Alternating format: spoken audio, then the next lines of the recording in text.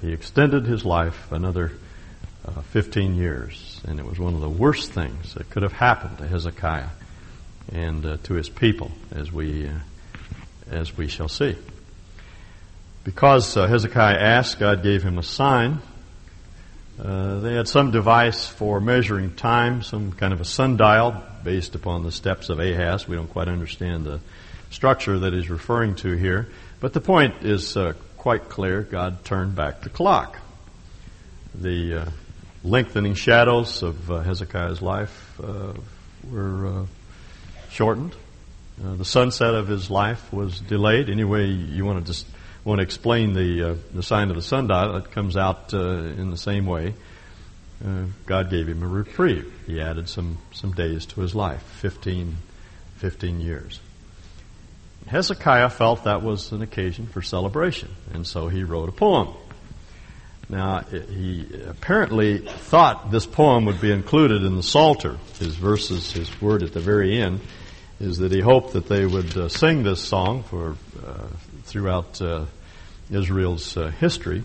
But the psalm did not make its way into the Psalter. You will not find it there with Moses or David or Asaph's poems, because though there are some insights into the nature of death and the character of death, what you really see is something of Hezekiah's own soul and the wrong perspective that he had on death.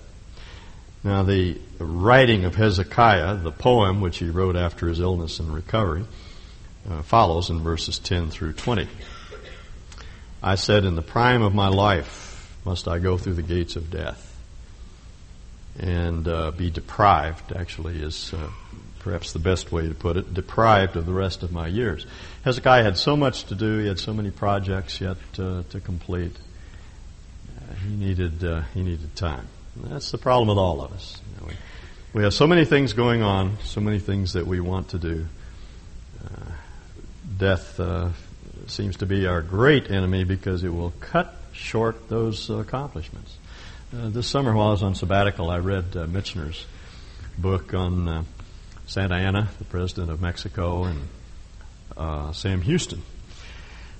And he said in the introduction to his book that he felt he was nearing the end of his life, and he was trying to get as much work done as he possibly could. And there was a prodigious amount of work that he was able to accomplish in his waning years because, as he put it, I have so many books that I want to write. And I'm sure that's true of all of us. We have so many things that we want to do, so many projects yet unfinished, so many miles to go before we sleep. And we're reluctant to let go of life. Hezekiah was 39 years old at the time he wrote this poem. And as he puts it, in the middle of my life, right in the prime of my life, he says, I'm cut down. And it's very clear from the rest of the psalm as we read through it that his focus is on the here and the now and what can be accomplished in this life. His perspective is limited by his horizon, and the horizon is the horizon of biological life, natural life, and his emphasis throughout the psalm is what can be accomplished in this life. And even though he speaks of his relationship to God and his delight in walking with God through his life, you can see that he's limited in his thinking by the here and the now. Notice verse 11. I said, I will not again see the Lord in the land of the living. No longer will I look on mankind or be with those who now dwell in this world. So he's focusing on what will happen during his lifetime, both in terms of his relationship to God and his relationship to people. You say, well, I would expect that in the Old Testament because people had a clouded view of the immortality of the soul, and the resurrection of the body was not fully developed until the New Testament. That may be true in terms of the resurrection of the body, but these Old Testament saints had a very clear picture of life going on in eternal fellowship with God, as we'll see in a moment in one of the Psalms. Remember, it was the Pharisees in Jesus' day who had only the Old Testament, who were committed to the resurrection. It was the Sadducees who denied that fact. And when Jesus went to Bethany to be with Mary and Martha, the sisters of Lazarus, it was the sisters who said, we know that he will rise at the last day. So they knew of a resurrection. And Hezekiah himself knew that there was more to life than just this life. His mentor, Isaiah, in chapter 56, wrote this. 46. Now let's try 56. 57. Here we go. Isaiah 57. The righteous perish and no one ponders it in his heart. Devout men are taken away and no one understands that the righteous are taken away to be spared from evil. Those who walk uprightly enter into peace. They find rest as they lie in death. As Lord Byron put it in one of his poems, perhaps the early grave is meant to save. This is not all there is. There is a rest and a peace that we enter through the gates of death. Now, that's an Old Testament concept, you see. That didn't come just from the lips of our Lord. These people knew that there was more to life than just what we see and what we know today. Now, let's read on in this in Hezekiah's hymn, verses 12. Verse 12 gives us some interesting figures of death. He uses two metaphors, one of a shepherd's tent and another of a weaver's work. Like a shepherd's tent, my house has been pulled down and taken from me. Vivid picture of a Bedouin tent being taken away suddenly. A tent would be pitched and animals grazed until the grass was depleted, and they might remain there for weeks or months, but then you would pass by that site and it would be barren and there would be no marks of habitation. And Hezekiah says that's the way it is with life. We're here one day and we're gone the next.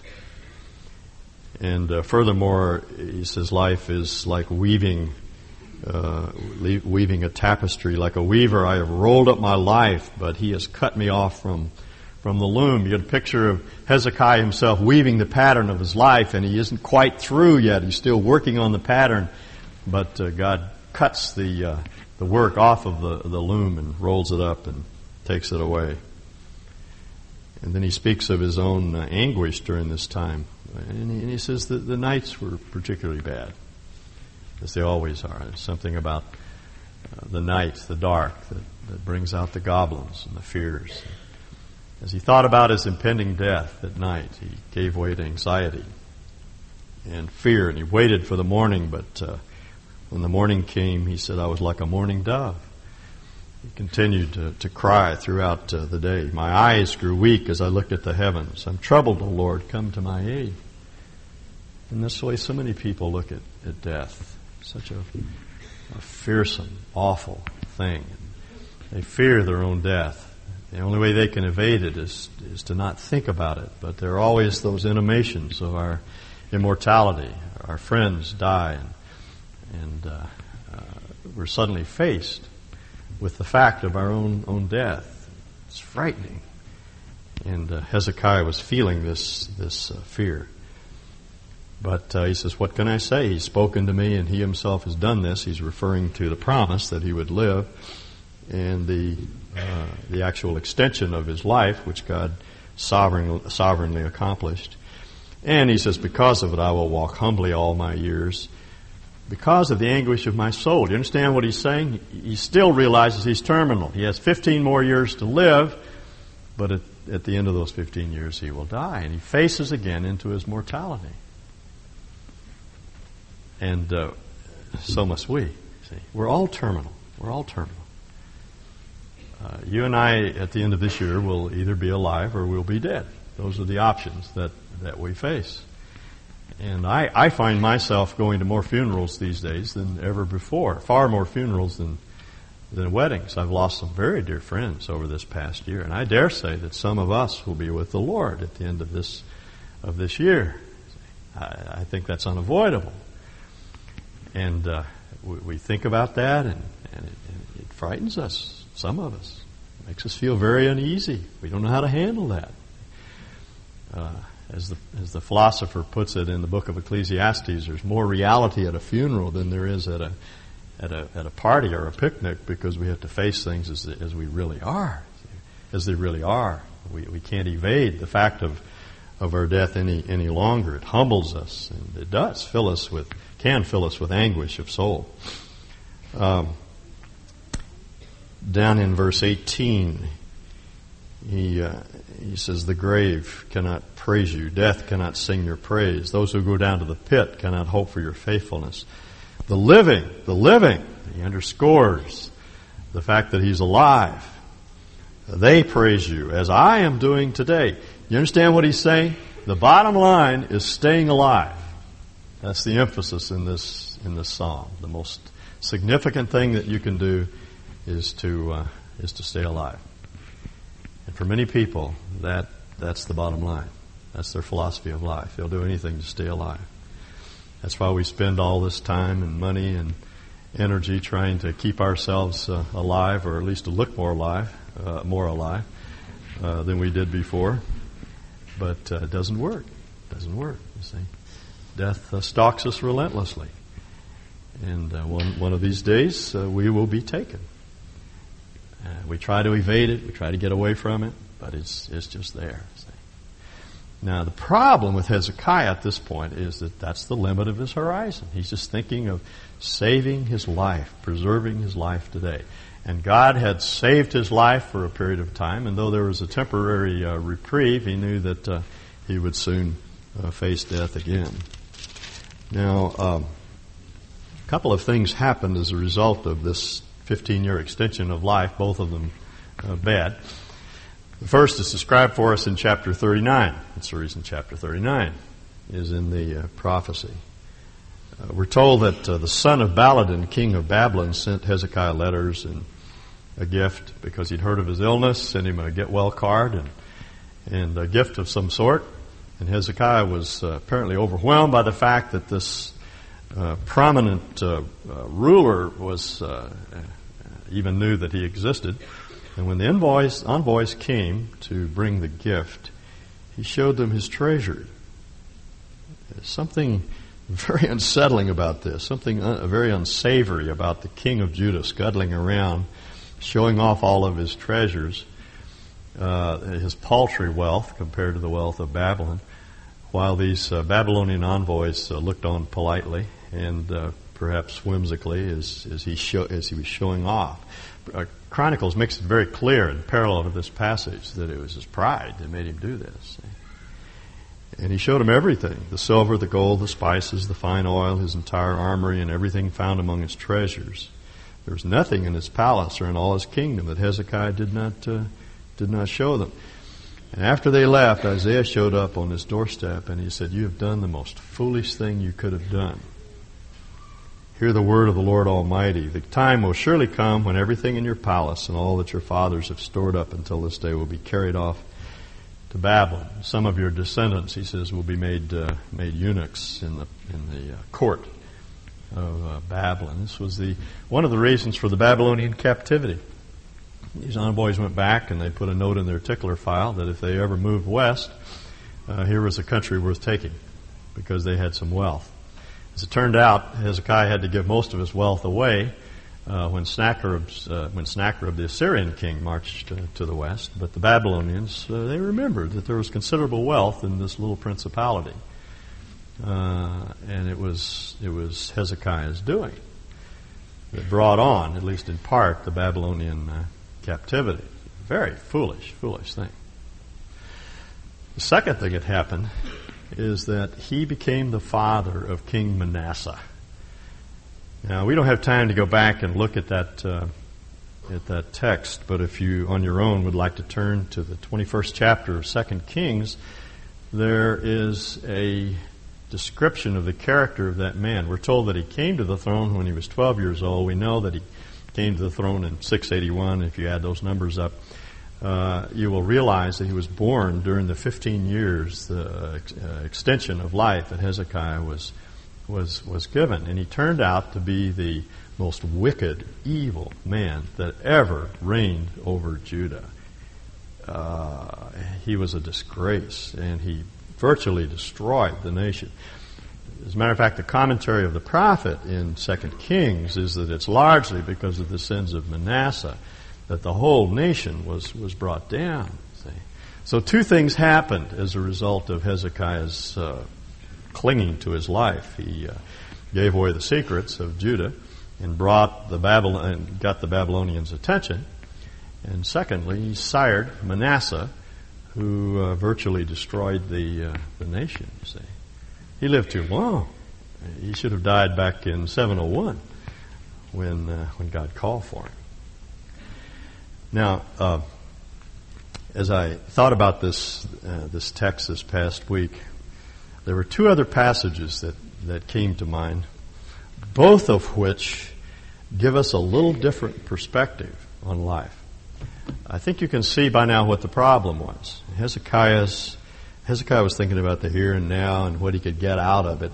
Incidentally, one passage that I did not mention was Hezekiah's response to what Isaiah told him about the impending approach of Babylon in verse 8 of chapter 39. The word of the Lord, this is what Hezekiah said, the word of the Lord you have spoken is good, for he thought, and if this were a cartoon, there'd be a bubble over his head with a dotted line around it. This is what he was thinking. This isn't what he said. No one would be this crass to say anything like this, but this was what was going through his mind. The word of the Lord you have spoken is good, for he thought there will be peace and security in my lifetime. See, that was his focus, my lifetime. And that's why he was clinging on to life and reluctant to let it go. As long as everything works out okay for me, say, during this lifetime, then I'll be okay.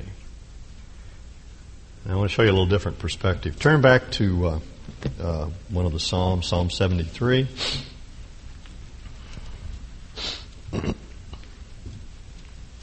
This is a psalm of Asaph. Asaph was one of David's temple singers.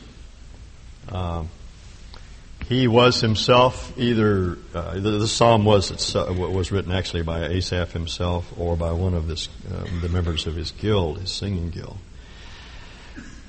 And he was faced with the kind of problem that you and I struggle with from time to time. It has to do with the injustice of the world. You know, we have this idea that the world ought to be fair. That somehow good people ought to be rewarded with good things and evil people ought to be awarded, there ought to be some retribution built into the world. But unfortunately, it doesn't work that way. Sometimes the most wicked people get away with it through their whole lives. And that's his observation. He felt compromised by it. He had been a good man, followed God, tried to. And life had been very hard, very difficult for him. As he looked around him and he saw other people who had no heart for God, they were, as he puts it, fat and sleek, and they die in their beds peacefully, and everything seems to go their way. And he was about ready to give up his faith. He says in verse 13, "In vain have I kept my heart pure. In vain have I washed my hands in innocence. All day long I have been plagued. I've been punished every morning. I get it coming and going," he said. And these fellows, they trip through life without giving God the time of day, and everything works out for them. Life isn't fair. Well, no, it isn't, if you're thinking about this life.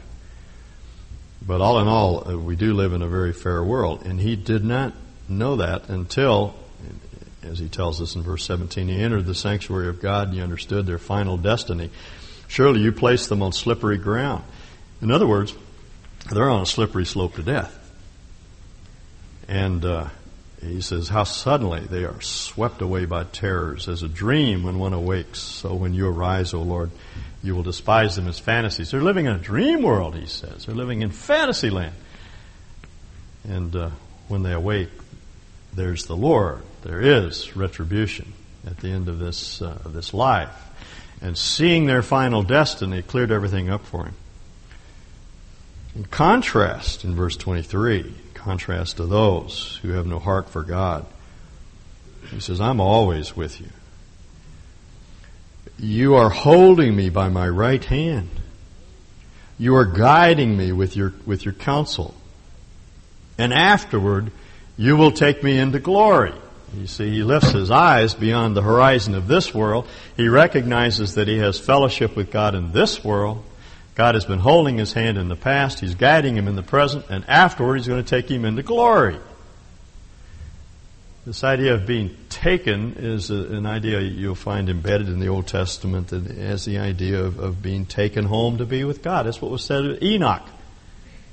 He was taken. See?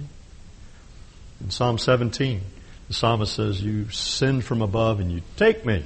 See? That's what it means to go home to be with the Lord. We like to emphasize the accidental causes of death, but what we need to realize is that our death is a date on the calendar.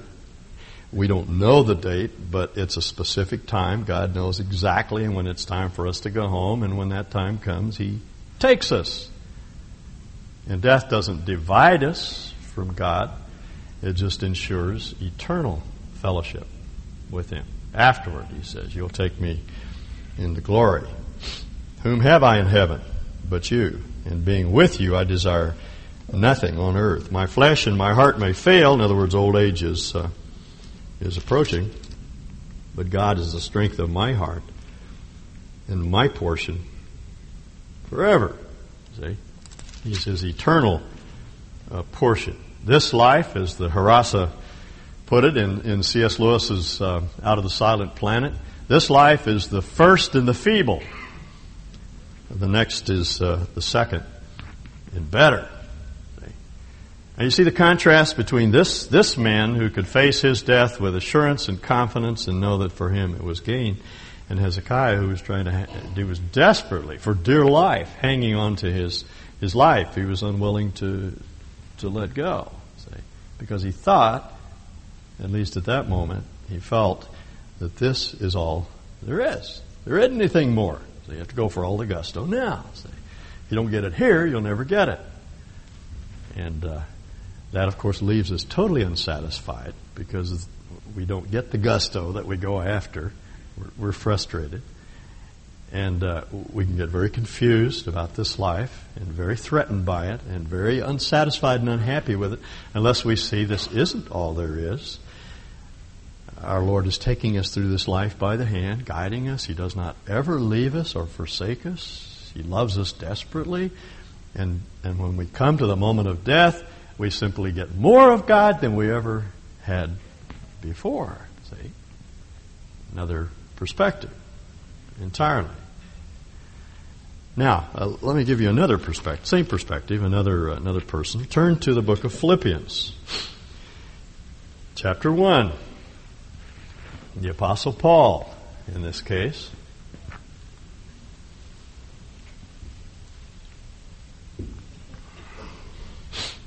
Paul was in prison when he wrote this book.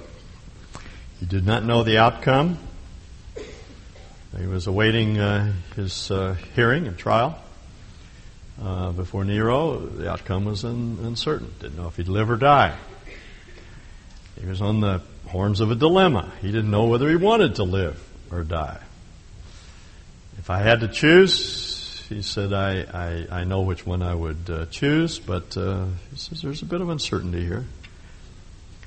I eagerly expect and hope, I'm reading verse 20, I eagerly expect and hope that I will in no way be ashamed, that is, at my trial, but will have sufficient courage so that now as always Christ will be exalted in my body, whether by life or by death, for to me to live is Christ and to die is gain. All right, now there's that other perspective. Living is Christ, dying is gain. I was talking to a woman this morning, visiting with us, and she just lost her husband 2 years ago. And as she referred to his death, she said, my loss, his gain. Well, that's what Paul is saying. If I have to face death, it means gaining more of God than I ever thought possible. If I am to go on living in the body, this will mean fruitful labor for me. Yet what shall I choose? I do not know. I'm torn between the two. I desire to depart and to be with Christ, which is better by far for me. Much better for me. but it is more necessary for you that I remain in the body. Augustine said, was the one who first said that we're all immortal till our work is done. He's right. We are immortal. No one can touch you. No one can touch you, you see, till your work is done. Jesus was told by his apostles that Herod was trying to kill him. Jesus said, go tell that fox that I cast out demons and I heal today and tomorrow, and the third day I reach my goal. In other words, he cannot touch me until my work is done. And God can't touch you, or Satan can't touch you. You can't touch yourself. Nothing can happen to you until God is through with the work that he's doing in you and through you. You're immortal till your work is done. When your work is done, he takes you home. Maybe at 39, as in Hezekiah's case. It might be at 12. It might be at 92, in the case of my father. That's up to him. That's his choice. He knows when our work is done. And then he takes us home. Paul is impaled on the horns of this dilemma. I want to go home, he said. I want to see the Lord. This is what I've been looking for all my life, but it's been revealed to me that I'm going to stay behind, and so I'll have to wait for the satisfaction of my devotion. Henry Nouwen, who is a writer that I much enjoy, said to live with a burning, Paul's condition was to live with a burning desire to be with Christ and to be asked to keep proclaiming his love while missing its fulfillment. He had to keep proclaiming the love of Christ and yet foregoing, delaying the fulfillment of his own desire to see the Lord. So he was going to stay busy while he was alive. He wasn't going to fret about it, but he really was looking forward to seeing his Lord, you see. He wasn't going to cling tenaciously to this life. When the time came, he realized that it would mean for him just gaining more of God than he ever thought possible. Now, as I read through these verses, a principle emerges, and it's this: staying alive is not the highest good.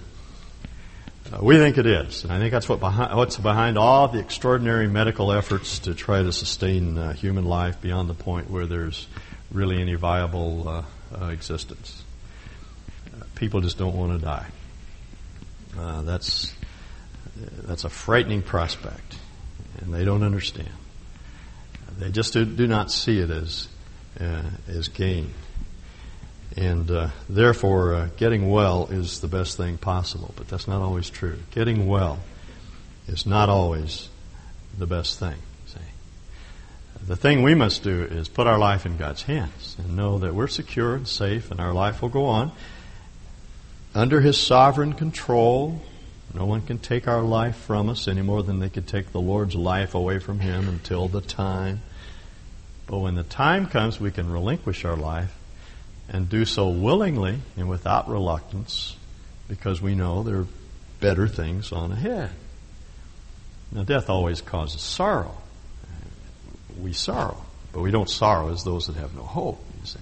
Those that are left behind feel the sorrow. Those that go on have the best of everything. They've gained everything they've ever wanted. Now, it's that perspective on life and death that we have to maintain. Now, the question is, how do we do it? How do we get there? Because so many of us still see death as the final and ultimate enemy. How do we do it? Well, the first thing that occurs to me is that we have to learn to die every day. Dying is not something that we do at the end of our life. Dying is something that we do daily. As Jesus put it, if we're going to follow him, we have to be willing to take up our cross daily and follow him. Now in his little book, Beyond the Mirror, puts it this way: this is a long journey of preparation, of preparing oneself to die. It's a series of little deaths in which we're asked to release many forms of clinging and to move increasingly from needing others to living for them. The many passages we have to make as we grow from childhood to adolescence, from adolescence to adulthood, and from adulthood to old age offer ever new opportunities to choose for ourselves or to choose for others. During these passages, questions such as, do I desire power or service? Do I want to be visible or remain hidden? Do I strive for a successful career, or do I keep following my vocation? Now, he uses vocation with a capital V in the sense of call, a calling to be God's men and women. Do I strive for a successful career, or do I keep following my vocation, my call? These questions keep coming up and confront us with hard choices. In this sense, we can speak about life as one long process of dying to self so that we'll be able to live on in the joy of God. You see, there is that old and profound paradox, probably the profoundest paradox of all, that Jesus repeated over and over again, that we only save our lives by losing. Conversely, if we try to save our lives, we will lose them. Excuse me, I said that backwards, didn't I?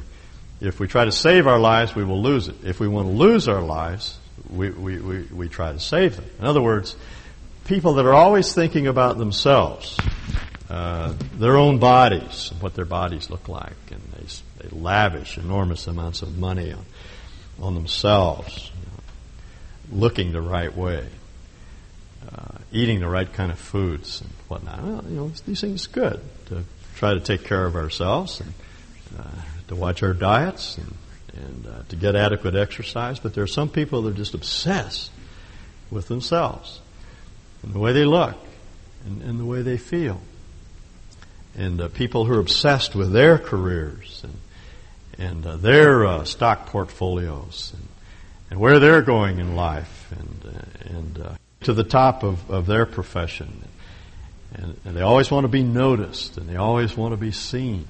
They always want to be up front and to be visible, and to be important, and to be known, and to be recognized, and to be acknowledged and thanked. And they're always thinking about themselves. And those are always the people that end up feeling so empty and so unsatisfied, and they never find the sense of worth that they're looking for. They're always struggling with their personal identity and who they are.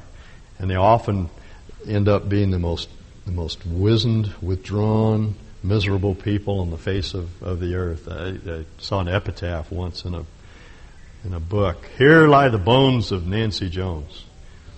For her life held no terrors. She lived an old maid, she died an old maid, no hits, no runs, no errors.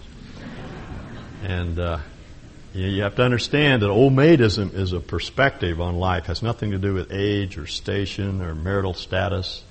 The nicest old maid I ever met was a 25-year-old male graduate student, who was just thinking about himself all the time.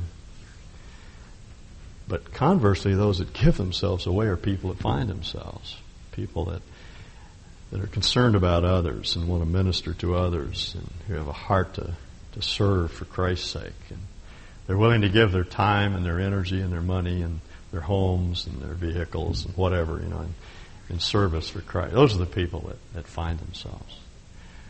As Paul puts it, we carry about in our bodies the dying of Jesus.